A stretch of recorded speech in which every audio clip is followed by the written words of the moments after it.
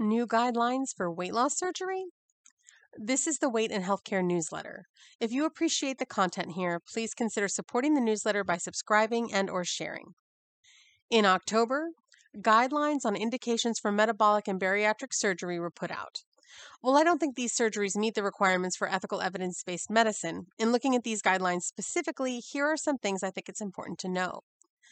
The guidelines were put out by the American Society for Metabolic and Bariatric Surgery, which is, quote, the largest group of bariatric surgeons and integrated health professionals in the United States, unquote, and the International Federation for the Surgery of Obesity and Metabolic Disorders, which, quote, represents 72 national associations and societies throughout the world, unquote. These are both organizations that primarily represent those who profit from these surgeries. They were published in 2 journals.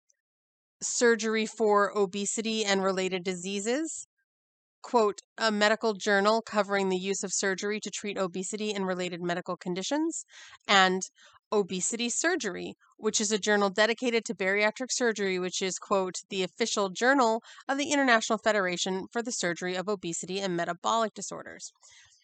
Note that it is the official journal of the organization that created the guidelines that represents people who profit from the surgeries. I think that this is an example of the ways in which what passes for science around obesity medicine can end up putting profits first. In this case, 2 organizations that represent those who profit from weight loss surgery have published in 2 journals dedicated to supporting these surgeries in order to create new guidelines which would vastly increase their market share, because those who belong to these organizations can use the guidelines to justify performing these surgeries on many more patients. Fox, meet Henhouse. The guidelines gain ground on 2 of the industry's constant focuses, lowering the BMI threshold for these procedures and lowering the age of the patients they are allowed to perform these procedures on. To do this, they rely on several tried and true but questionable ideas. The first is pathologizing higher weight bodies.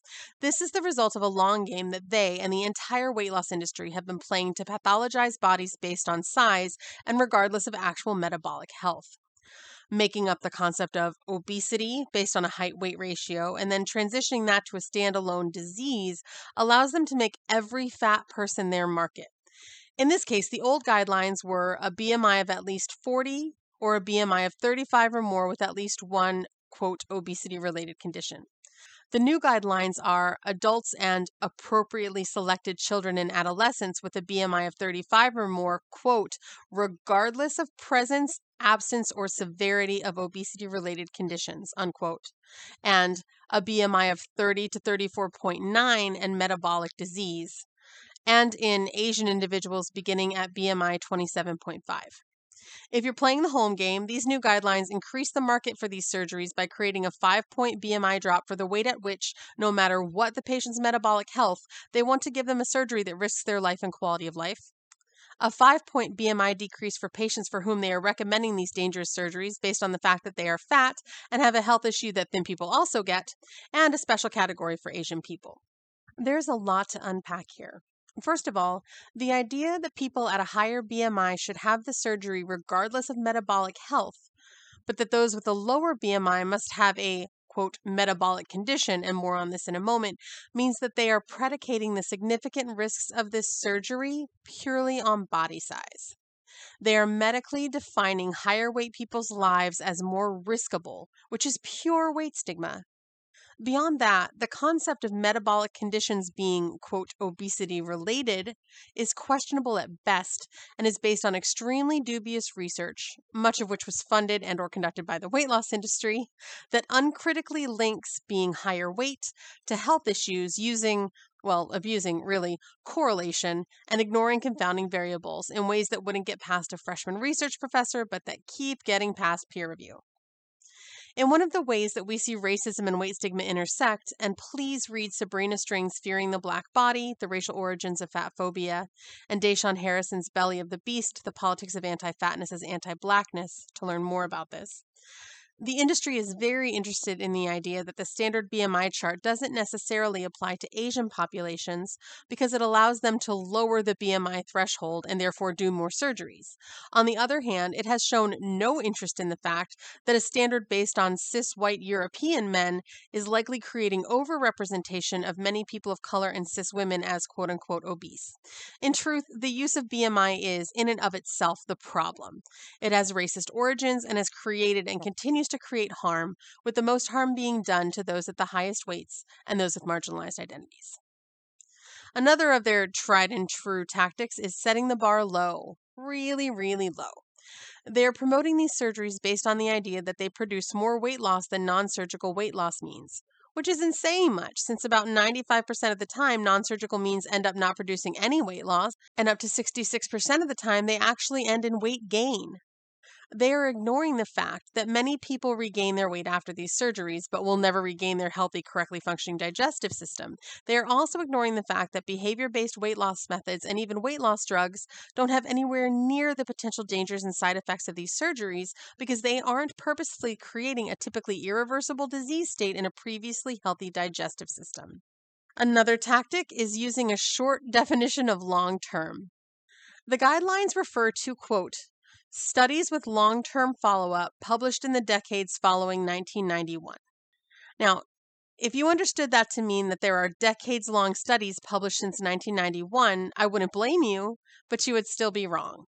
The research in this area, much of which again is funded and or conducted by those with a profit interest in these surgeries, is generally 10 years at best and very often shorter than that. In truth, there is very little outcome data past 10 years, and often success is simply defined as the patient losing some weight and not dying. Another tactic is using questionable comparisons. At some point, I'll do a deeper dive on this, but for now, I'll point out that when they claim that fat people who have the surgery have better outcomes than fat people who don't, this is often based on comparisons of people who were selected to have the surgery with those who weren't selected to have the surgery.